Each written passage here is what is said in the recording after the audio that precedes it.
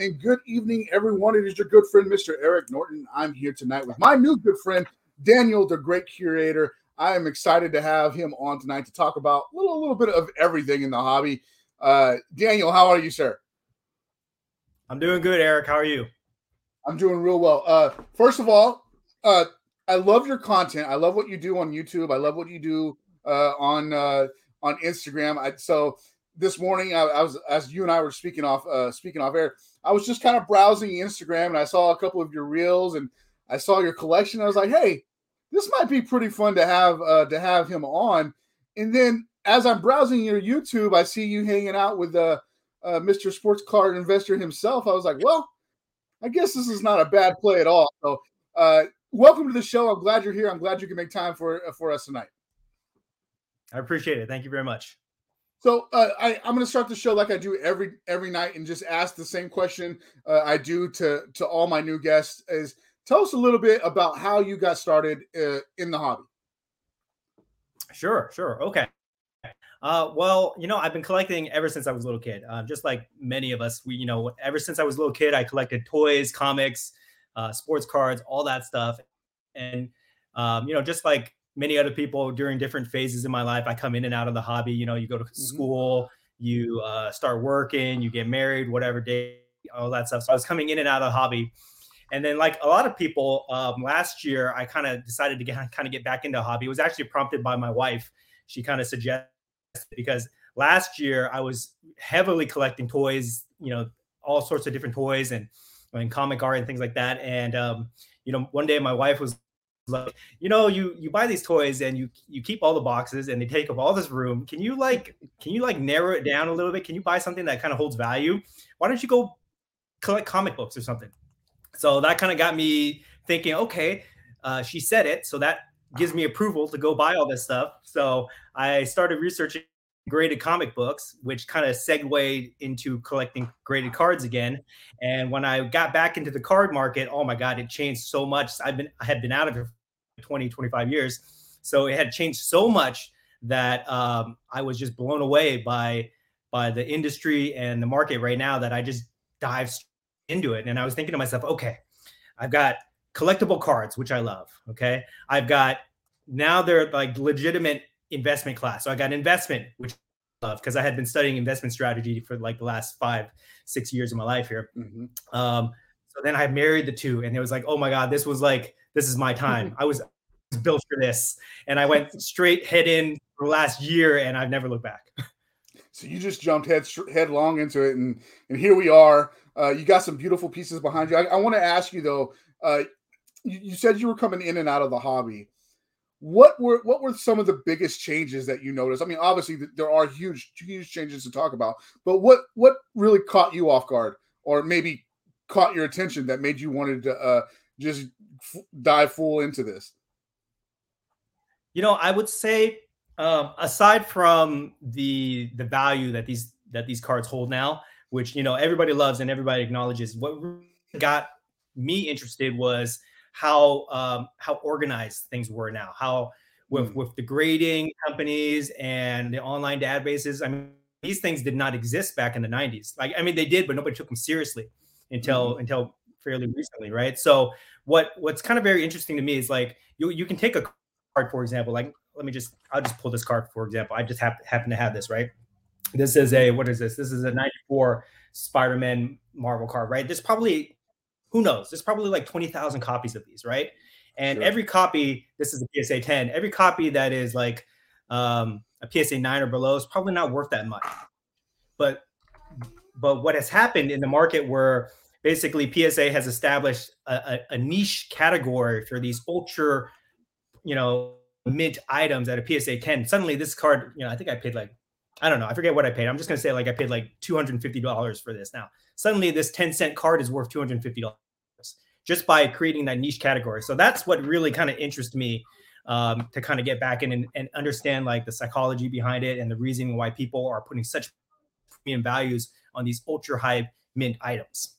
So I found it interesting that you showed off a Marvel card to start with, because that was actually going to be one of my questions to you, is distinctly about the Marvel card market or the superhero card market.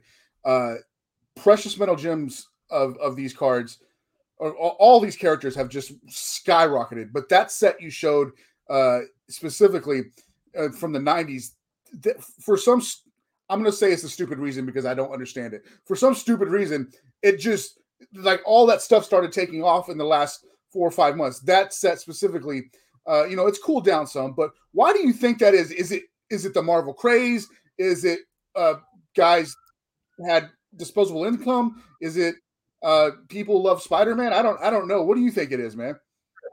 Sure. I'll give you a couple different reasons, okay? That I'm speculating on here. Number one, like in the 90s, we all collected these kind of things. We all collected these cards. We all watched these comic books. We all watched those 90s cartoons on in the afternoon after we got from school, right? So we grew up with that. People in the 30 to 40 demographic, they grew up with that, right? Then if you look in the next generation after us that grew up in the 2000s, what did they have? They had the Marvel universe, the Marvel Cinematic Universe, right? All of those movies. So those kids are coming up to age now. I mean, I think that franchise has been going on for 15 plus years now, right? So all those kids are coming of age now. They're in their 20s and 30s. And then, sports had its own market. It was already established, but I think that people are always looking for that next untapped market, right? So you can say Pokemon, you can say Star Wars, or you can say Marvel. And I would argue that Marvel has a bigger IP following than any of these other categories. Maybe not Pokemon, but pretty much as strong or as equal to any of these other categories. And I think that's where people are kind of looking to go into that right now. Like everything else is so expensive now, or they've already reached their highs or their peaks and they're going down. And people are looking for that next high market, just like it was I would say like UFC or F1 racing or soccer. People were looking at those a few months ago. Now they're looking to the alternative stuff, comic books, Star Wars, things like that. So you mentioned F1. How are you bullish on F1 still? Or I'm sorry, do you think the market for F1 is still bullish, or has it softened a little bit? I mean, I don't personally collect it myself because I don't watch the show, and I always tell people this because this is always preached to me by some of my friends, like Ultimate Pastime on Instagram, where he says buy what you like. So for me personally, I'm not into F1, but I do recognize it as a legitimate category, and I would say that it's probably coming down, but it's still relatively. It's not a mature market yet. Not a lot of people watch that show on Netflix, and from what I understand, they're coming out with a second series, like the second tier category. I think it's called F2, of the minor league guys. They jump up to the F1 series. And I think it is growing in popularity in America. So I still think that it's an immature market. And you'll probably see it go back up at some point. So in that same breath, and you also mentioned UFC, that's been around for a while, and it's very popular with the guys who love it. But with Panini taking over that license, their first product out was Prism, and I think it was $900 a box. Is that sustainable in your mind? That's hard to say. I mean, probably not. But I think the market will adjust at some point. I think that no matter what price these products are, I mean, if that Prism is $900, they'll make a lower end one, just like they do with NBA, where they have Prism and then they have Hoops, and then have the ultra high end with National Treasures and things like that. I think that they will to adjust so that they can get those entry level collectors before they see the rest of their stuff skyrocket. But really, their price is all based off of demand, and people are just so hungry for these products that they'll. I wouldn't be surprised if it'd be a $2,000 box or $2,500 box, and people will pay for that stuff. The way people went crazy for this stuff. That played out with Target removing cards from their shelves, and now you can only buy it online. As a new guy coming back into it, what were your thoughts when you're seeing people going nuts at Targets, buying everything that they had? It's crazy. It's crazy, and I talk about this in some of my YouTube videos. But I think that it's just people getting caught up in the hype. Okay, I think it's two reasons. One, people getting caught up in the hype, and two, the distributors or the manufacturers, whoever's in charge of putting that product out there, they're incredibly inefficient with with how they did things, and they just underestimated the demand for it. Maybe just they didn't take us seriously as collectors, where they just thought, kids were buying this stuff or whatever, but they just didn't plan well for it, and it caused people to go crazy for it. So that stuff, when I first got back in, I thought I could just go to Target and buy these things, no problem. And what I learned is, okay, I had to go to Target on the days that they had the distributor was there. So I had to basically check Target every day and figure that out. Then I had to find out like what times I could go, right, to catch them after the restock. And then I noticed that other people were following these restockers all over the place. So I had to deal with that. And then they put in the rules where, they were only going to sell it on like a Friday and only going to be one person. So then I would have to like go to Target at 7 a.m. to wait in line to get one or two products, only to find out that people were camping out the night before. So it got too crazy. And I kind of took a step back from that. I kind of focused on buying individual cards rather than wax, but I just thought it was just too crazy. And I think that's this big problem that a lot of people are kind of dealing with. So hopefully with the new licenses that come out through Fanatics, they can try to figure out a better way to kind of deal with that. I hope so too. That's it's a give and a take you have here in this market, because it is so hot, and then there just seems to be a shortage of product for people to buy, but it's really because everybody's buying it up, and it's kind of a catch-22 situation for everybody involved. So with Fanatics coming into play in the next few years, they're forgive me for saying they're like the Walmart or the Amazon of the sports world, and here we go. Let's see what's happening. Let's see what's going to happen. I think there's space for everybody to operate, but there's going to be some changes coming on the horizon. What were your thoughts when you heard the Fanatics news initially? I mean, I was shocked, just like everybody else, because I didn't, to be honest, I didn't really know about Fanatics. I don't buy their memorabilia or their sports apparel that much, so I didn't know too much about them. And when I heard that they bought up, I think was just like the NBA license or baseball license first, right? Mm-hmm. They bought that up, right. And then they started. And then there was a rumor that they're going to get the NFL and NBA. So I was like, oh my gosh, who are these people? So I started kind of doing some research on that. Oh, there's my. She wants to join the conversation. Okay. That's fine. I understand. Yeah, but I thought that was crazy, when they bought up all those licenses. And then I kind of started doing research about them, and then I was like, okay, I could have the initial reaction that most people have, where they're like, okay, here comes the big corporation. They're coming in. They're going to ruin everything for us. But then I started thinking like, well, things aren't that great right now. The way they are right now, things are not that great. So maybe, if this big company's coming in, they can flex their resources. They can improve on the logistics of it. So maybe that will work. Maybe they will bring more attention to the hobby, and more collectors, more investors will come into the hobby and will invest their money, which, will build our ecosystem and build the hobby and raise the value of our cards. So I was like, okay, I'm going to give them a chance. I'm going to wait to see what they do before I pass judgment and determine how I feel. But overall, I feel excited about it. Absolutely. I think as the initial shock subsides, I think people will hopefully feel excited about it. Hey, I got to pause right here, Daniel, and introduce my Legacy Sports Art card of the night. Our spotlight tonight is actually Jamie Thomas's Fiji card, which the NFTs go on sale tonight. Well, they went on sale about 15 minutes ago. So, guys, you can head over and get yourself or start bidding on Fiji cards as you check this card out. As I pull it up here, I'll show you Jamie's card that is available. Remember that you're going to get the physical card and the NFT itself. So there's Jamie's nice work of Thatcher Demko there. Jamie is a wonderful artist, as we all know. You can go check him out at legacysportsart.com and use code BLP 2021. You can get yourself 10% off your first sketch card there. Again, the holiday season is right around the corner. You can go ahead and grab yourself a shot or a spot if you can. If he still has time left, you can get a one-of-one custom sketch card made, and that is a great holiday gift for the collector in your family. Go check him out. Let him know that we sent you over there. Shout out to Thatcher and all the other artists that are involved with this project. Lauren Taylor, Jamie Thomas, of course, Dan Peetons, and of course Blake Jamieson all involved for the Fidget cards in this first round that went on sale about 15 minutes ago.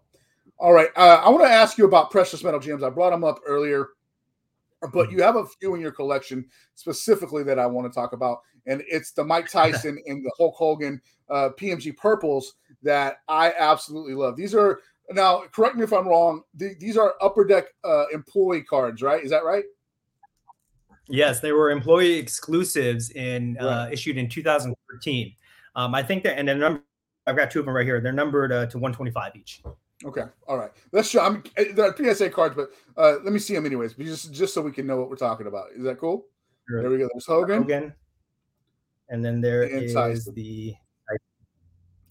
Man, I love that. The Hogan is cool. Like it harkens back to the Rock and Wrestling Roadshow or whatever. You know, I love that cartoon when I was a kid. But that Tyson, man, that I have two dream cards. One is a 52 ringside Rocky Marciano rookie, and the other is that Tyson that you just held up. I love really both. Okay. I love boxing cards. I just like, it's just me. It's something that I don't think that we talk about enough, because maybe the market for collecting that is slightly different. Obviously it is, but I love, you know, the old Mechas, the Mecha Cigarettes cards, and all those T206s and all those T series cards I love. But that Tyson card, I think, and this is just my opinion, I think that card is like a generational card for guys our age. You know, that Mike Tyson, when I was, you know, 10, 11, 12 years old, he was an icon, and he still is an icon. And that card, that pose is perfect. I think Upper Deck did a wonderful job on it. What drew you to that particular card there, Daniel? Well, I kind of learned about PMGs through listening to different podcasts, right? Okay. And I think it was the name escapes me right now, but the Wrestling Card podcast, I think it's called. They mentioned they had an episode of wrestling cards, right? And they were mentioning like the Hogan PMG as like one of the grail cards that people should go after. So that's when I first learned about it. And then I did a search, on eBay, and I was lucky enough to find one that came up, and I snatched it right away. And I picked it up, and that kind of got me started on the PMG craze. And then when I got it in the mail and I was like looking at it in my hands, I was like, oh my God, this thing is beautiful, So then I kind of went down that rabbit hole, and I found out that of that year, they had a whole bunch of different athletes, and Tyson was another one that I really wanted here. And then I had the opportunity to get the Tyson. I think it was like a month ago or something like that. I got it, and man, I'm just so obsessed with these things. They're kind of mesmerizing. You look at them and you think they're kind of plain, right? They, just one color in the back and then the picture. But then when you actually hold it in your hands and you hold it and you like stare at it, you kind of get lost in it for a while. So now I'm completely obsessed with PMGs.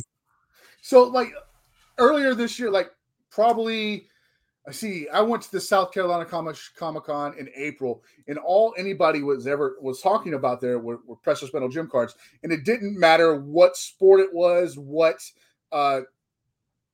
product it was. Speaking of Marvel cards, or anything that Upper Deck was doing with that brand was absolutely amazing. We had PMGs in the latest product, the Skybox Metal that just came out with. Those are awesome, but like that.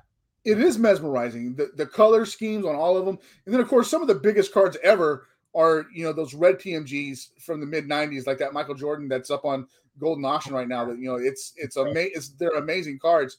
I love that when you came back into it and you found out about them, you immediately started chasing them. Has there been any just out of reach for you just yet? I mean, yeah, I've been trying to win a bunch of them on eBay. I'm getting my butt kicked, to be honest. And I pride myself in being a very aggressive bidder on eBay. Like I bid way over the asking price. I'll bid last second. I know all the tricks, and I'm getting killed on these PMG auctions. These people are not messing around, let me tell you. But I'm trying to this is actually my second Hogan. So anytime I see one of these, I'm gonna buy it. I'm trying to stack these. Same thing with the Tyson. But the Marvel cards are the one trying to pick up right now. So I mean, it's just very competitive, but that's where my focus is right now on those Marvel PMGs. those Marvel PMGs are so beautiful, and it's such. I feel like it was an underrated market where people just didn't care, didn't pay attention, and then all of a sudden, they found out about them, and now it's just they're untouchable. Is that fair to say? I would say so. Like, there's definitely something going on because they're going for thousands of dollars, some of these ones. And, like, I just remember a couple months ago, like, I remember I had a local show I was doing in Sherman Oaks. The guy had a whole table of Marvel PMGs and nobody paid attention to him. And I went over, I talked to him. I was like, what is going on here? What is this?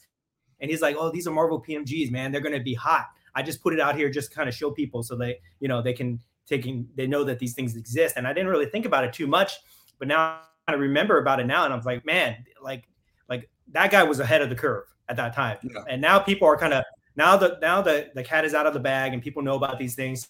So now everybody's trying to buy them up. And maybe part of it is like they're speculating or there's a little bit of FOMO going on, but I definitely think there's something special going on with the whole Marvel and PMG category right now. I think so too. I told you I was going to keep you to about 25 minutes, and I'm going to stand true to my word. So one of the last things I want to talk to you tonight about is G.I. Joes. Man, you have a great G.I. Joe collection. First, I got to ask, are these from your childhood, or did you pick them up later in life? Most of those are from my childhood. So like I was kind of saying at the beginning, yeah, like I was saying, and I pride myself on having my childhood figures that have memories, a sentimental attachment to them. Like I remember playing with these things. I have most of those. The ones that survived, I have them all, and I have like other ones that I've collected out throughout the years. But to be honest, most of them, I've had most of those Joes since like the mid 90s, so they're like, they must be like 20, 30, 40 years old, like close to 40 years old, most of those toys, and they're still in pretty good condition. But I wasn't kidding with you when I told you, like, I collected as a kid. I was the great curator when I was a little kid too. That's something new. This is, something I've been doing for decades. Mm-hmm. Awesome. Sorry, one moment. Scott Rose, he asked, what is a PMG? Scott, that is a precious metal gem card. Daniel, you mind holding one of them back up? I'll hold the Tyson one for you. Hold the Tyson one. Thank you very much. So that's the purple. That's an Upper Deck employee exclusive. They're all numbered to 125. But the thing about PMGs is really what happened in the 90s with that new technology when Flair put it out to begin with. There's the Hogan. So it just added extra value. Just not extra value. It's actually a lot of value to those cards. If you look at those 90s PMGs, they're absolutely beautiful and going off the charts. And now with modern PMGs, that's happening as well. Back to G.I. Joe. I got to ask, just because I'm ignorant to it and I want to know, is the market for G.I. Joes the same as it is for like Kenner Star Wars figures, or is it stronger? Is it a little bit less? What do you think about it? I don't think it's as strong as Star Wars because Star Wars has a huge like cult following, cult fan base. Mm-hmm. But there is a niche market for G.I. Joe, definitely. And for the toys, and the other properties that they have. And I don't know if you keep up with it, but they're remaking a lot of the toys now. Mm-hmm. And they're reissuing the old ones and they're making different versions of the new ones and stuff like that. So the property still is strong. They're trying to reboot it, I think, with the last that just came out. But there is definitely a strong collector's market for that. But, interestingly enough, they have not transitioned into cards yet. But, mm-hmm. I'm sure at some point in the future that's coming. And if you want, I'll show you this real quick. If you please go ahead. Me. Yeah. This that I picked up recently. This is an uncut G.I. Joe 1992 Impel card sheet. Wow. So, I need to get framed pretty soon, but I think people are sleeping on the G.I. Joe ones too, but I mean, just like all these other properties, Marvel, Transformers, all the stuff from the 80s, early 90s. I mean, people are going to start looking for those things at some point, and cards of all these things exist. People just don't know about it. Sure. You mentioned Impel, and that brought to mind earlier this year when Suicide Squad came out, the second one, and John Cena's character, Peacemaker, he had an Impel rookie in 92, and that card just took off. So to your credit, and listen to the man because he knows what you're talking about, go ahead and look for these GI Joe cards, these Impel GI Joe cards. You might be surprised. And I'm saying that one because we just had Snake Eyes released, which it wasn't like the greatest film ever, but it was a good film. It was a good, go check it out, enjoy it one time. And then Amazon is set to release a GI Joe series that's centering around Jane. So that's going to set in the market up for that kind of stuff. You can already see it in the comic book world as Jane's first appearance is probably doubled or tripled in price already. So it's something that you should be paying attention to. Daniel, do you mind me asking how old you are? I'm 38. Okay, he's 38. I'm 40. Take it from two older gentlemen that lived through the 80s and into the 90s, how popular G.I. Joe is. If you're just not aware, it's probably definitely worth checking out on your spare time. And do you think it's too late to jump in right now, Daniel, or is it still pretty fluid where you can get in? For cards? For G.I. Joe cards? Cards.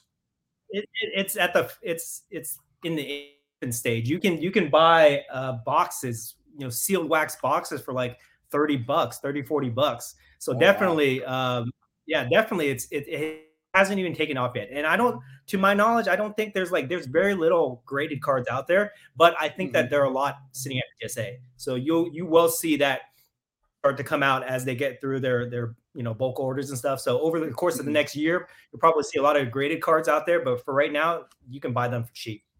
Sure. So what I heard there is there's low pop reports right now, which might be beneficial to you if you're looking to invest or flip these quickly. So go ahead and pick those up if you can find them. All right, man, we're up against the clock here. I told you we'll get you out of here in about 25 minutes. So yeah, so that's what I wanted to ask you. Is you had anything else you wanted to say? One thing I'll say is, first of all, I want to just kind of shout out a friend of mine. I said I would do this for her, Mama Breaks on Instagram. Go check her out. But she encouraged me to make the videos that I post on YouTube all the time. And my message that I always preach in all my videos, even though people say it's redundant at this point, is I always tell people we need to bring civility back to the hobby. We need to be positive. We can't always put profit first. We can't be nasty to each other. We've got to kind of act like gentlemen investors. So I'm always preaching people to kind of hold themselves to a very high standard of civility in the hobby. And we can just do that very simply by just being nice, kind, helpful, and polite to each other and respectful. And if we do that, I believe that we'll build a strong community. The hobby will grow from that, and that will raise the value of all. Listen to this man. He knows what he's talking about. If he's saying be nice and civil to each other, you should probably be nice and civil to each other. It's not a hard thing to do. I had the pleasure of meeting Daniel in Las Vegas at the card show, and I enjoyed working with him for the time that we were there. And I hope that you had a good time. Did you do well that show? I don't know. I didn't get back there to see how well you might have done. It was a lot of fun. Any show in Vegas is a great time. So that location that you guys picked was a lot of fun, and the show had a lot of traffic, and I made some pretty good deals there. Awesome. I'm glad that happened. I did. I posted a vlog of YouTube channel of the Vegas show. I saw you with, like I said, Sports Card Investor. But I want to encourage everybody. I posted his YouTube channel back earlier in the comments. Go check him out. Give him a subscribe. Hit that notification button so you can help him out there as well. Scott Roach says, I'm a 64-year-old guy. G.I. Joe was a big doll with a Foot Locker back when he was a kid. Is there any value in those? Yeah, yes, those are very valuable. But we're talking about our generation of G.I. Joes, the 80s, the cartoon G.I. Joe. Absolutely. Go check that out. Not that Rock stuff either. Rock and Channing Tatum. We don't need that. We just need Duke. We need Jane and Cobra Commander. We're going to be okay. All right, guys. That's going to be it for tonight.